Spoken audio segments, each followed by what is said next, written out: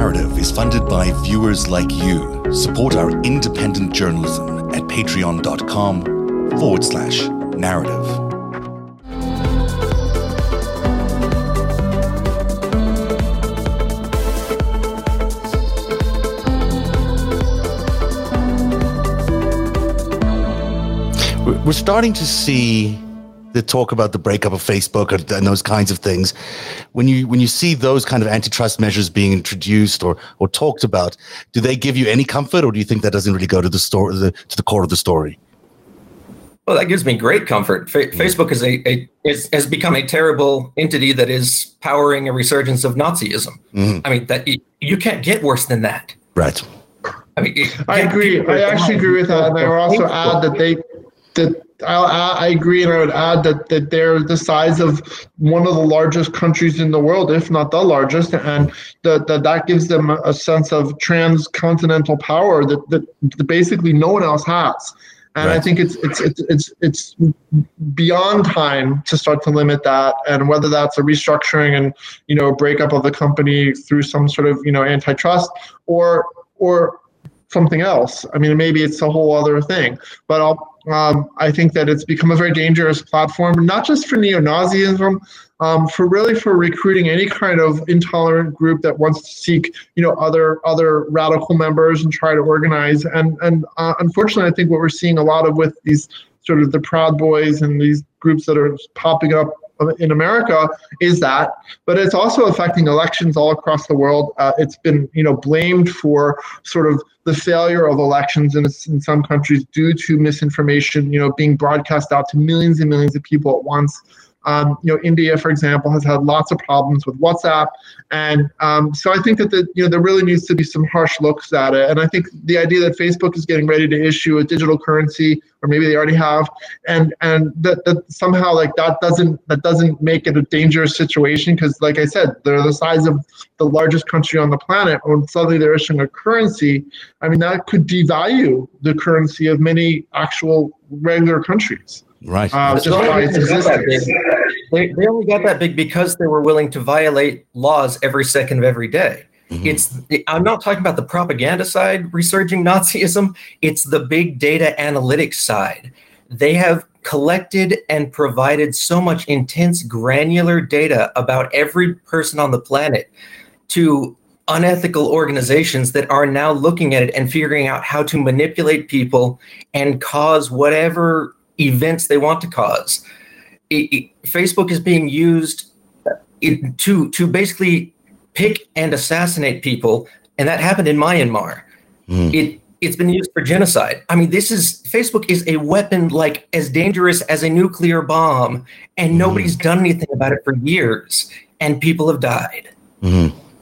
And democracies have died, I mean, that's a real challenge that, look at the 2016 attack on American democracy. It really was an act of war, and we don't really think of it as an act of war, but it was. I do. I actually do. I've called it that many times. Yeah, I too. I mean, it feels to me like, this recent attack, this recent hack, and to move away a little bit from Facebook, but doesn't really, is still an act of war, even though we sort of brush it off and you guys are like, oh, well, it happens all the time.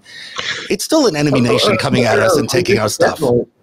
It's definitely an act of war. And if you watched when the DNC ended up suing Russia over the whole like Podesta and other hacks, one of the case filings from the Russian side said, oh, okay, if we did do this, it was an act of war, so it's okay. They said because it was a military operation that they couldn't be held accountable in a court of law. I mean, that's their exact language in that filing. It was really shocking.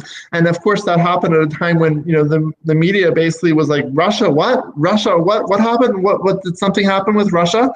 And so when instead of reporting on, hey, Russia just filed a statement in a U.S. federal court, this is what they said, most of the major media was like, next. Yeah, basically ignore the big story of them calling it an act of war. Here's a little graphic, by the way, that's... It was stated in a legal way of, if this was what they're claiming, then it would have been okay. It isn't the same as saying it was an act of war, but it's on the edge, and still it's very alarming. The damning thing is when the Russian generals on state-sponsored TV in Moscow have confirmed that they are currently engaged in information war against the United States. That is the more concerning part. And we are not really engaged in an information war against them. I mean, that seems to be the case. You don't hear about. Can I address that for a second? Yeah, absolutely. All right. I will say that we're not in the way that they are, at least publicly. There's a lot of hesitance and reticence amongst the federal agencies to protect the so-called cyber secrets that we do have.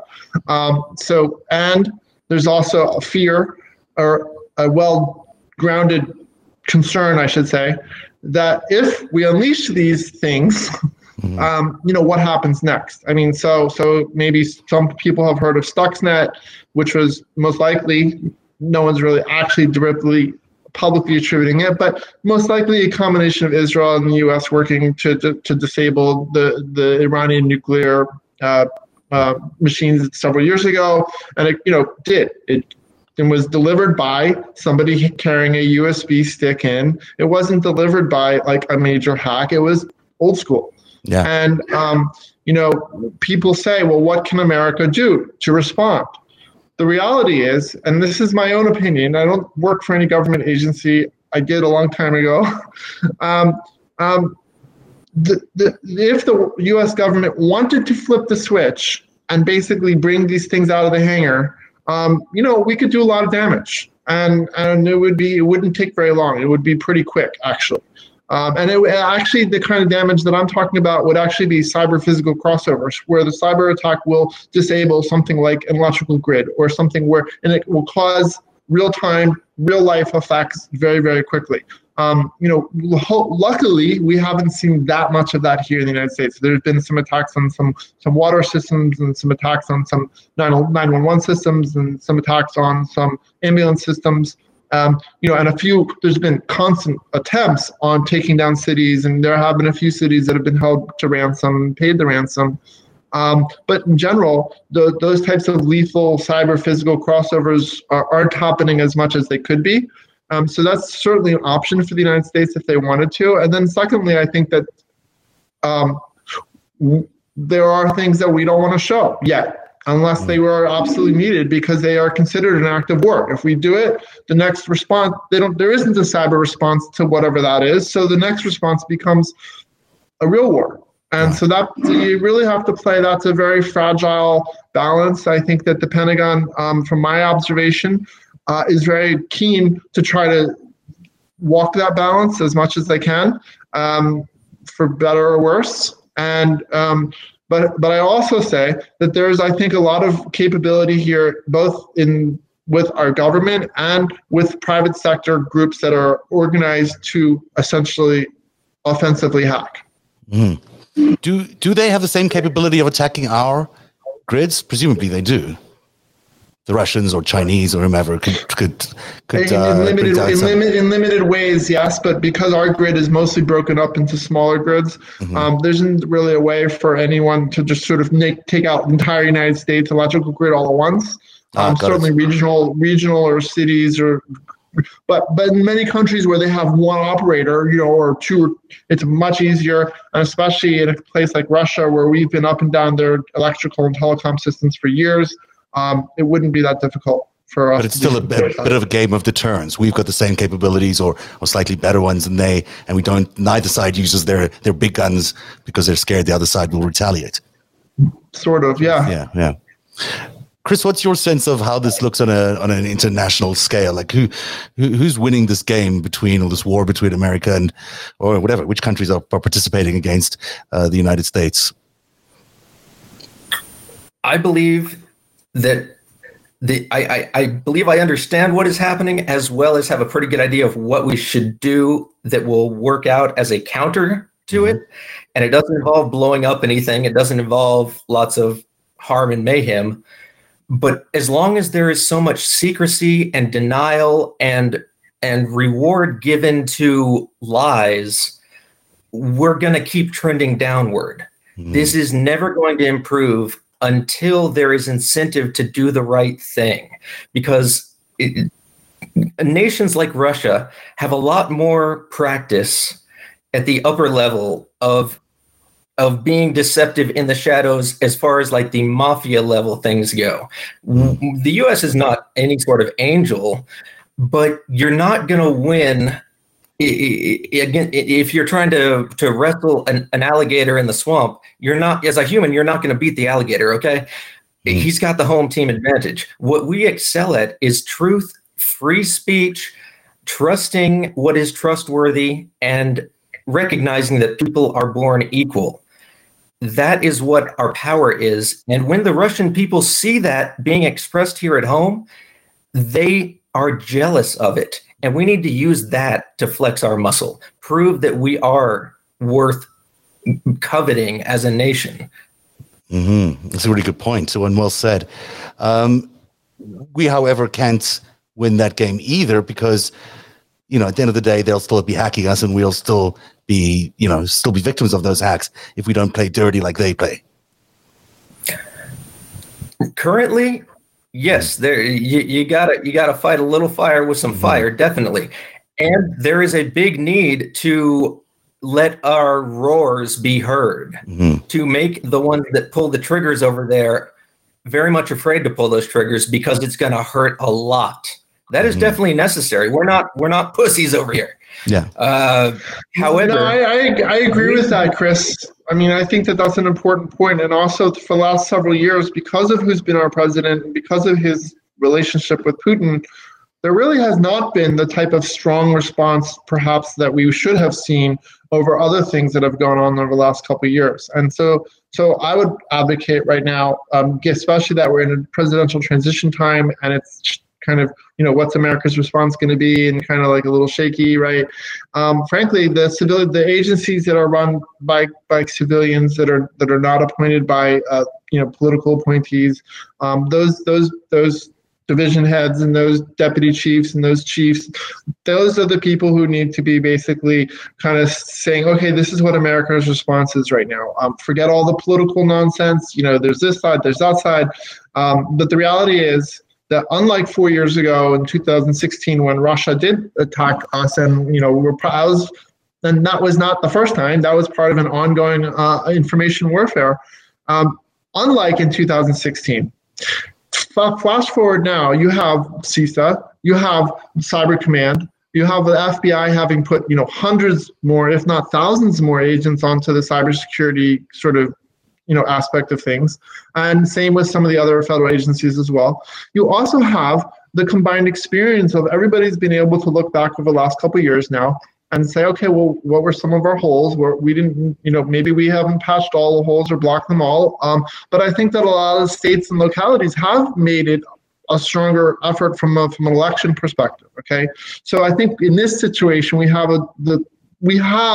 the ability to not just flex our muscles. We have the ability not just to hit back, but we also have the ability to really start to work on a broader level to create an understanding of how training and human skills fall into this like highly complex digital world. And, you know, like Chris was saying earlier about the possibility of someone being bribed or a password or, you know, whatever, something that we would consider like a simple thing. Right.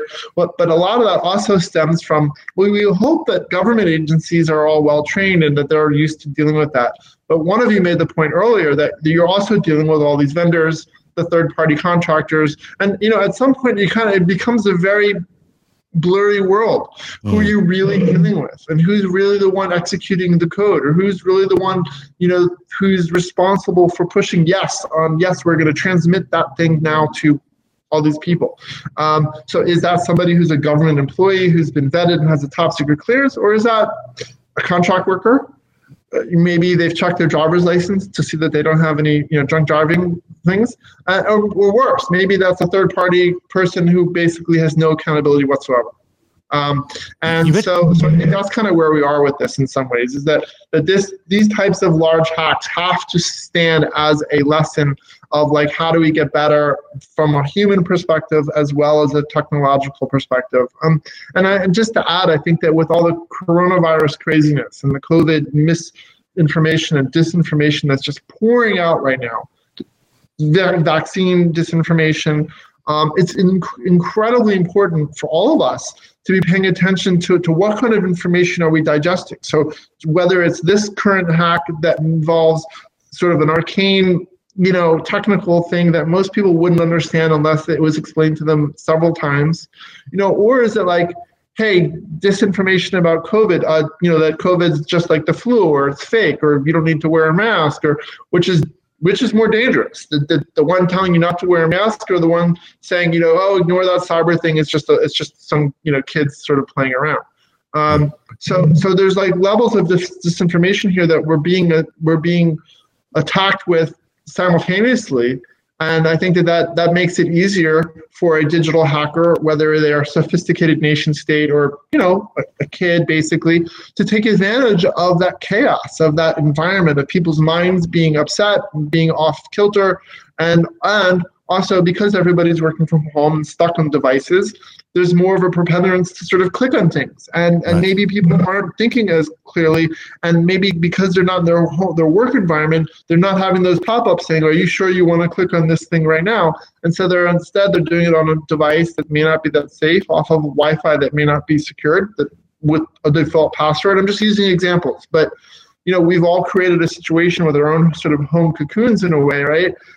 That's multiplied those attack vectors exponentially on all of us. And there is an allegation that the cyber attack was hidden within the coronavirus pandemic because of the timing. As we look at March, was the time when it started, and there was a Department of Homeland Security official today saying that they believe that it was intentionally started in March because it was designed to be hidden in the chaos of the pandemic, or at least the start of the pandemic, which does make a lot of sense. It also reminds me of this, back in the day when Trump and Putin basically discussed an impenetrable cybersecurity unit so that election hacking and many other negative things will be guarded. This is dead serious. Of course, the Russian media said it actually happened. The US media said it was shelved.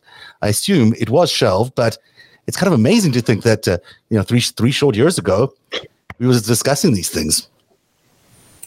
Well, you're taking the words from somebody whose words don't really mean anything. There in that it's dangerous to pay attention to the specific words, because at best Donald Trump uses his public words to express what he would like his co-conspirators to do in a criminal sense. That is the at best what's happening there. So I don't give much measure or credit to. There was never anything like that. There was never any attempt to build a joint cyber unit. I think there was. No, I don't think so. If there was, it was not for the United States benefit. It would have been guarded from us finding out about it, and it would have been guarded from us preventing harm to ourselves. But that's what I mean. Yeah. If he's talking about any sort of guard there, it's not in our interest. Yeah, I mean, David Ignatius actually wrote this way back in the Washington Post that working with Russia on cybersecurity is like hiring a burglar to protect the family jewels, which of course is exactly what it would be like. But this was serious at the time. Donald Trump was the president, and Rudy Giuliani was his cybersecurity czar.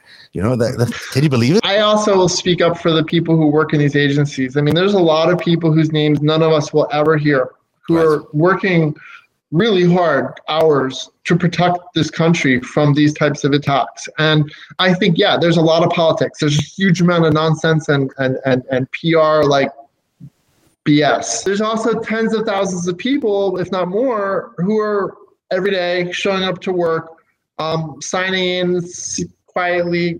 You don't know who they are, and they are doing the work. And so I want to distinguish, like, let's get away from sort of, there's a lot of talk about politics and Trump's a Russian asset and whatever. He may have sold off lots of secrets. He probably did it in some other way. I'm guessing it wasn't this way. And I think that his way would be a little bit more like, where's my cash? Show me the cash. So, but I think that his efforts to weaken CISA by firing people recently, and his efforts recently to dismantle some of the cybersecurity agencies within the White House or on the National Security Council, and also in parallel with the U.S. Senate's inability to to pass like a single piece of cybersecurity legislation at all, especially with around election security. But they've really been reluctant. The Republican GOP-led Senate has been, I think, defunct,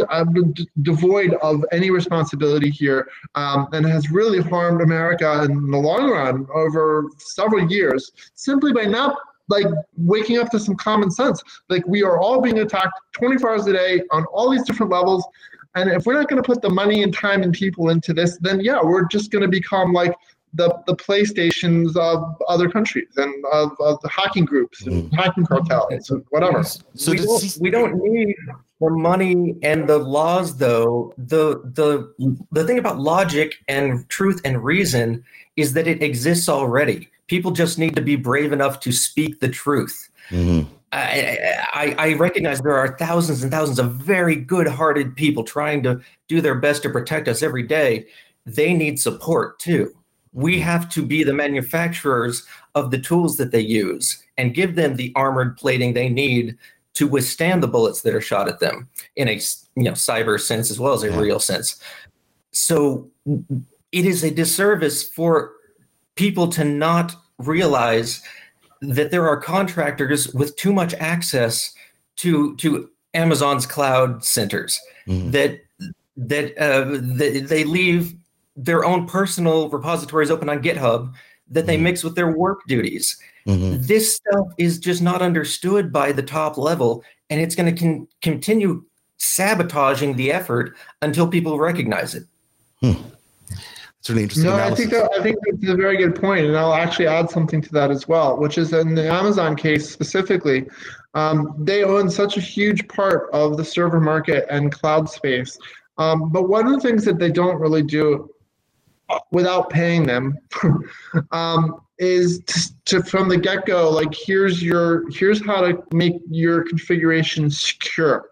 What they do is they give you lots of documentation of how to set up a bucket or how to configure something, but there's almost nothing. There's little asterisks and little add-on sentences, but there's really nothing about here's how to make your bucket secure. Here's how to prevent sort of the 20 most common hacks from happening. And they need to, Microsoft needs to do that. You need to drop that word. The biggest problems are that people are misconfiguring things and Amazon's letting them do it. That's not a hack. That's just giving a chainsaw to a kindergarten. Right, I just said that. Exactly. I didn't realize this at all. This is really interesting. So Amazon lets you put in basically whatever structures you want in the programming. You don't have to follow the rules. You have to follow the rules to set it up, but from a security perspective, there's basically no protocols or structure. Wow, that's fascinating. And there's no way to know if the third-party marketplace partner that you're paying money to as a developer, third party, did it in the correct way. So Amazon can set up a bucket to be secure by default or whatever, except for their admins that still have access at the back end. Mm-hmm. But it doesn't mean it actually works or does anything. And then they'll let all these third-party developers create unsafe scenarios that they wash their hands of because, that was the third party that we were just hosting it. The third party is the one that misconfigured it for you. And they know it's happening. Right. And they've been very careless about letting it happen. And we're concerned about Huawei and 5G, but really there's already a very hackable cloud infrastructure that people could hack quite easily. Well, I think that Chris has made a really important point here. Yeah. Chris has made an important point here, and I think it's one that gets lost just constantly. Okay, we have to differentiate between an actual hack. Mm-hmm. Someone develops some code to literally break into something. Mm-hmm. And then a human error or a human being bribed or a human doing something stupid or whatever, getting drunk. And those are two very different categories. And so a lot of times these breaches that do happen because of some human error, but the company doesn't want to necessarily admit it. So they're going to come up with a complicated digital story and vice versa. So you have that go both ways. And I think that's sort of the other thing about the Amazon bucket thing was that's actually very difficult. And this is also true for Microsoft and Google as well. And same for Apple because of the iCloud and the Apple Store. These giant clouds also hold repositories of apps, ecosystems, all these other things. Okay, so when you make it so that in Amazon situation, if all I want to do is make a mobile app and I want to fire it up using an Amazon server to host it all, I could do that, and it won't take that long. And if I, like Chris said, if I don't have someone on my team who's a security person, and I'm simply just like implementing it to get it so that it's standing up and running, not hard. It's really easy. And I think the problem is you multiply that by every single IoT company out there. You multiply that by every single company that's got an Amazon bucket or a Microsoft Azure setup or Google setup. You're talking about a scale of millions of possible attack vectors. And so, one of the things that we counsel in my company just to our clients and the people we talk to is like, do you really need to be as connected as you are? Does everything in your life need to revolve around your phone? Have you thought through like the meaning of having a camera outside of your house that's hooked up to your phone, but if you lose your phone, what happens? There's just all these things, and people have kind of rushed into this hyper-connectivity of just everything being connected. And as in that rush, we've partially made ourselves much more vulnerable, all of us, whether you're a cybersecurity expert or someone who knows nothing about it. Just by jumping into that rush, we've all made ourselves much more vulnerable. And I think that a lot of this comes down to some of the companies maybe having a little bit more of a responsibility to the people who pay them for their services to deliver something that's out of the box, much more secure, or at least starting with some level of security, not providing something that's just a raw onion that needs to be peeled. Really interesting. I'm fascinated by all of this. We have to wrap up because we're out of time, but do you guys want to do one final word from either of you? Do you have any final thoughts? I would love to do just one final word here. Yeah. Yes. In the early days of moving to the cloud within the U.S. military, there is a letter that is well known that advocated for it many years ago, and resulted in quite a push towards moving and developing into the cloud. The signature on that letter is Michael Flynn's. That's how did that work out for us? Well, didn't he used to work for Palantir as well? So there you go. And Alan, any final words from you? I just, Flynn never surprises me at this point when it comes to disparaging international security. So I think that we all need to look at this recent hack as a warning that these are all going on. There's all types of these things occurring 24 hours a day, whether it's an actual hack, like I said, someone penetrating a system, or like Chris said, it's a bribe or someone making a mistake with a password. But we should all be step back for a second and say, okay, well, if this can happen to sophisticated organizations that have CISOs and CTOs and security groups, what does that mean to my small business? Or what does that mean to my small hospital? Or what does that mean to my family office or my family? And I think that these are the types of questions that we should all be asking ourselves, and use these opportunities as with any cyber breach to basically kind of take a review of your stock, of your situation, and maybe make some changes. It's a good way to end it. Thanks very much, Alan Silberberg, who is the founder of DigiJaks, and Chris Vickery, who is Director of Cyber Risk Research at Upguard. Thanks, gentlemen. What a great conversation. Really fascinating. I'm more concerned about the hack than you are, and I guess that's a good thing. I feel much better having spoken to you for a good hour here. I feel like it's maybe not as traumatizing or traumatic as it was when I first read about it, but maybe it is. It is. It's worse. It's a pretty big hack. Narrative is funded by viewers like you. Support our independent journalism at patreon.com/narrative.